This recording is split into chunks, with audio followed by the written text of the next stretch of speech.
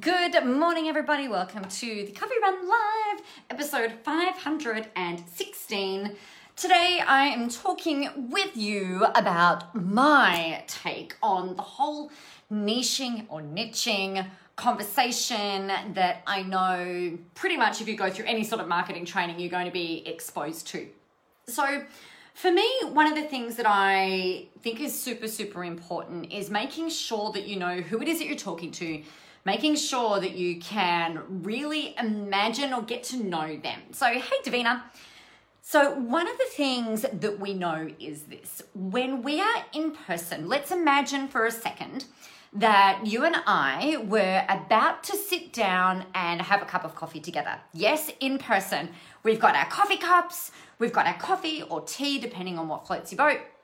And we're sitting in the most divine location possible. At the moment, to me, the most divine location would be sitting on the beach, not on the beach, but by the beach, where we can see the beach and see the ocean and hear the waves and, the salt air. Oh my gosh, I can't even tell you. Clearly I really, really want to get to the beach. But I want you to imagine that we're sitting there and we don't know each other, right? And we're sitting down and we've decided that we're going to, and it's a friendly thing. It's not about work. It's not about business. It's not a discovery session. It's not a sales call. It's none of that. It's just you and I starting to get to know each other. Now, how do people start to get to know each other? Well, we ask questions, right? And I might say to you, so, tell me a bit about yourself. What do you do? Oh, wow, that's really cool. What do you do for work? What's your family like? What kind of music do you listen to? What did you do on the weekend? I would be super, super curious to get to know you. And, I know that it goes both ways, right? So I would ask questions and then you'd ask questions and we'd find common ground. And then when you find common ground, what happens? It's like explosions start to fly, right? You start to get into rapport. So rapport is created when two or more people are on the same wavelength. We're talking each other's language. What happens anatomically is, and actually physically, is it's like our breathing ends up when we're in sync. You might find that the color starts to raise through you start to flush a little bit. And it doesn't matter whether it's male, female, female, female, male, male, it doesn't matter. These are some of the signs of rapport. So we're in rapport where we're kind of like, oh, this is my person. We're not going to go down the track of this is not my person. You'll know that pretty soon. So we're like, oh my gosh, these are my people. I feel like we could actually be friends. This is really amazing. We start to uncover what each other's values are, a little bit about, it might be at a surface level initially, but the more you talk, the more you get to learn more about people and the more you end up in rapport and things like that. So when you're marketing, this is the kind of thing that you want to create with people.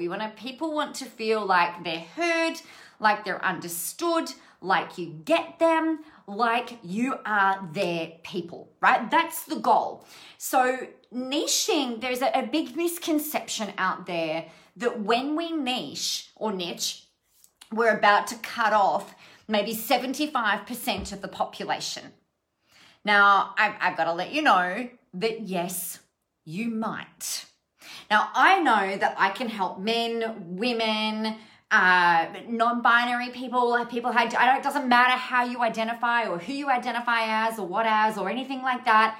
Doesn't matter. I know that if you've got an issue with marketing, you need to get yourself out there. I absolutely know I can help you, whether you're corporate, whether you're a solo business, whether you've got a big practice, whether you're an author, whatever.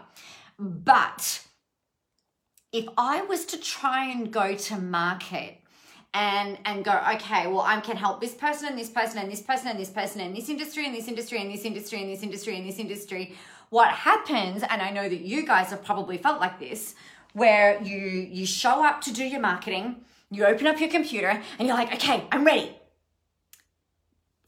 Come on, inspiration. I need to write some marketing copy. And you're like, okay, I'm ready. and it can feel like it's not coming.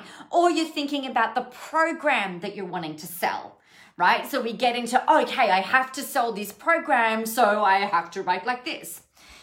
Now, that's not necessarily a bad thing, but the problem with going at it from that track, hi Jeanette, is that you don't end up in rapport with the people and you just end up trying to sell something. Now, I know we all need to make sales. We're all in business. If you're not making sales, you're either in a charity, but even charities make money. And if you're not making sales, you're having a hobby business, or maybe you're just doing it for shits and giggles. And you know, if that's your jam, then that's totally fine. But people who have got a business need to make sales. In order to make sales, you need to do marketing, right? And in order for your marketing to work, you need to know who you're talking to. So before you can even start to sell something, you've got to do the marketing first. And if the marketing message is not right, then you're not going to make any sales, right? So the order in which you need to do things is actually get clear on, you know, what you want, who you like to work with, get clear on them so that you can then get your marketing right, so that when it comes to making offers, the marketing and the sales almost takes care of itself. You still have to ask for money. I can't coach you around asking for money. You have to ask for money. But you've got to have the things in order, done in the right order, otherwise things don't work. And then you think it's about you, but it's not, right? It's just that the marketing's not been right. So what I wanted to do today is to share with you, I write about it in Into the Spotlight and in my other book, Visible. It's all about making sure that you know who you're talking to first. Now, the other thing that I wanted to just remind you of is that in this instance, it's actually perfectly okay and excellent, in fact, if you are being incredibly selfish. Now, let me clarify this, because a lot of people will say, oh, but I can help everybody. Oh, but what about those people? Or what about the people that can't afford it? Or what about the people who really need it but don't have financial capacity? You guys, if you're marketing to people, if you've got those people in your mind who can't afford it, you've got them in your mind and you're writing your marketing copy, guess what kinds of people are going to respond to that? I can hear you nodding. Yes, exactly. The people who are going to respond to that are the people most likely who don't have the money, who can't afford it. If you're writing to people who are stressed, overwhelmed, tired, frustrated, feeling like they're broke and broken, and if you're putting that in through your marketing copy, guess who you're going to attract in? You are going to attract all of those people in. Now, I'm not saying that they don't need help, but you need to look after what's going on underneath your financial roof, in your financial household. You need to look after that first. So you want your marketing to be, when you're creating this ideal client, I call them your hot cold clients. When you're building out this hot cold client activity, you've got to make sure that you are coming at it from a place of people who have financial capacity, who need what you've got to offer, and people who are going to like you. All right. So when you're doing a hot cold client activity, you're going, okay, so these people have got a household income of $250,000, for example, right? Now, or $250,000 or $2.5 million a year, or whatever it happens to be. Just because people who have money, still have problems. People who have no money have problems, but people who have money still have problems, and they have more financial capacity to pay you for you to do the work that you're here to do. Now, to talk into but what about the people that can't afford it? Here's the beautiful thing. When you know who you're talking to and you know who you serve, and you go and build marketing and content around those people, the people who will pay you obviously will find the money. They will budget the money. They will come up with the money. They'll borrow the money. They'll use their credit card. They will pay you. They will quickly make those decisions to work with you.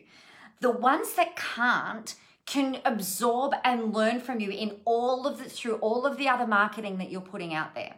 So for instance, with my stuff, I know that not everybody can afford me, and that's okay. You know, I can't run a business and look after my financial household by giving all of my stuff away for free. I can't financially do that. So what I do is I've got my paid programs for the people that have financial capacity or find a way to pay, and all of my other stuff like my Facebook live streams, all the free stuff that I've got on my website, everything else that I put out there, I look as like my charity work. So I don't hold back, right? If there are things that you need to know and things that you've got to do, I'll tell you. And then some people will want more help and have financial capacity to invest. Other people don't, and that's okay. They will still get results from my stuff.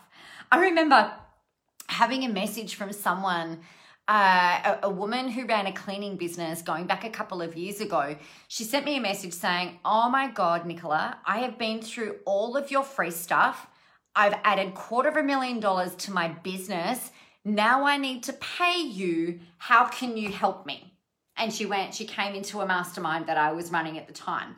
So if you're going out there offering solutions to people and identifying problems, which we're going to talk about in a second, then what happens is that people are actually able to get results in advance of working with you. And that's kind of like your charity work.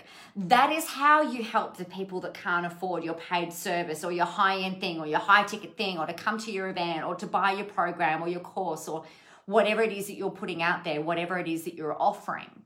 So that's that.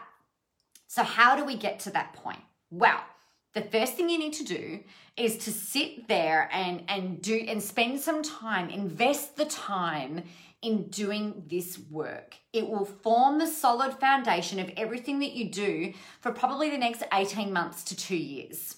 You've got to get in the zone of who these people are. So here's what I want you to do. I want you to imagine the best, most awesome client that you have ever had, right? Imagine the best, most awesome client. If you haven't had a client yet, then imagine who that might be. And it might even be someone like yourself, maybe a year ago, 2 years ago, 5 years ago, right? And I want you to imagine that they're sitting behind your computer, for example, right? And you sit there and I want you to go, all right, well, who are they? Are they male, female, non-binary? What are they like? How do they identify? What are their problems? Are they married? Are they single? Do they have children? Where do they live? What kind of car do they drive? And then that kind of gets through that first layer. And then what I want you to do is start thinking about all of the areas of their life. Do not at this point think about what you're going to sell them. That comes later, right? We're not going to think about what you're selling them. We're only thinking about who these people are. So some of the categories that you might like to think about and consider are, what are the problems or stress points or challenges that they have in these different areas? So in their business or career, in their lifestyle, do they have fun? You know, what problems do they have around fun? I remember being asked in 2013, "So Nicola, what do you do for fun?" And I'm like, "I'm growing my business. My business is fun. I don't have time for fun." What do you mean? My husband was out of the house for 6 months of the year. My kids were all under 10. It was crazy times. And I was just like, I don't have time for fun. I think I go and have it. I said, I go and have a massage maybe once a year. That's pretty fun. But other than that, I don't have time for fun. I didn't allocate time for fun, most importantly. And I lost so much. I completely lost touch with who I was, with who I am back then, that when they said to me, "So like if you had all the time in the world and you could do anything for fun, what would you do?" And I was like, I don't even know. Like what do people do for, what do people even do for fun these days? I've got my kids, I've got my husband, I play with my children, and they're like, no, like what do you do for fun, like for yourself? I'm like, I learn stuff about marketing. I educate myself. That's what I do. And they said, "Do you read?" I'm like, "Of course I read. I read business books." And they're like, no, but what about like for leisure? And I'm like, there is no leisure. Like what leisure? So that kind of an area. might be something that's appropriate for you guys as well with your hot cold clients. Like, do they have fun? Do they remember what fun is? Do they spend the time, or have they spent time, you know, cultivating and creating that? It's a big problem for a lot of people. So what problems do they have around their health? What is their self-talk? You know, it's really fascinating that when you know, we were talking about creating rapport earlier on, when you are putting marketing copy out there. So copywriting is writing words, stories, marketing material that creates an emotional response. So we're watching The Block at the moment, and the brief from what the judges have said is that what they want is they want to feel an emotional response when they walk into a room. So it's like, you know, when you've ever been to a home inspection and you walk in and you're like, I can imagine myself living here. And immediately you put yourself and your furniture in the space, or you're like, I don't want them to sell any of the furniture. I want to buy it fully furnished. You know, that's creating an emotional connection with that house, with that home. You make it a home in an instant. We need your marketing to do that. We need your marketing to create an emotional response. And going out there saying, oh, I've got this 8-week course, it's really badass, you should totally buy it, is not creating an emotional response in people. That's you dictating to them what it is that they need before you've even built any rapport, right? So you're likely to find that your sales will fall flat. You know, if I say to you, my book Into the Spotlight, it's 260 odd pages and it tells you everything you need to know about marketing, what do you fucking do? Like, you don't care. If we start talking about the problems that maybe your courses aren't selling and it makes you feel like perhaps everybody else can do it and why can't you? You know, if we think about the self-talk, what's wrong with me? You know, maybe I'm not cut out for this. Perhaps everybody else is able to do this and I'm just not. I'm not qualified enough. I'm not sexy enough. I'm not photogenic enough. I'm not worthy. I don't have enough followers. I don't have enough fans, you know, blah, blah, blah, blah, blah, blah, blah. I don't have the experience. Whatever the self-talk is that's going on in people's heads, if you can identify that and say, hey, you do know enough. I've got your back. You know, I know that you can do this. This book will help you to get there. Then it's a different thing than saying my book's awesome, you should buy it, which I mean, it is awesome and you should buy it, but that's not the point of this. So we need to create an emotional response in people.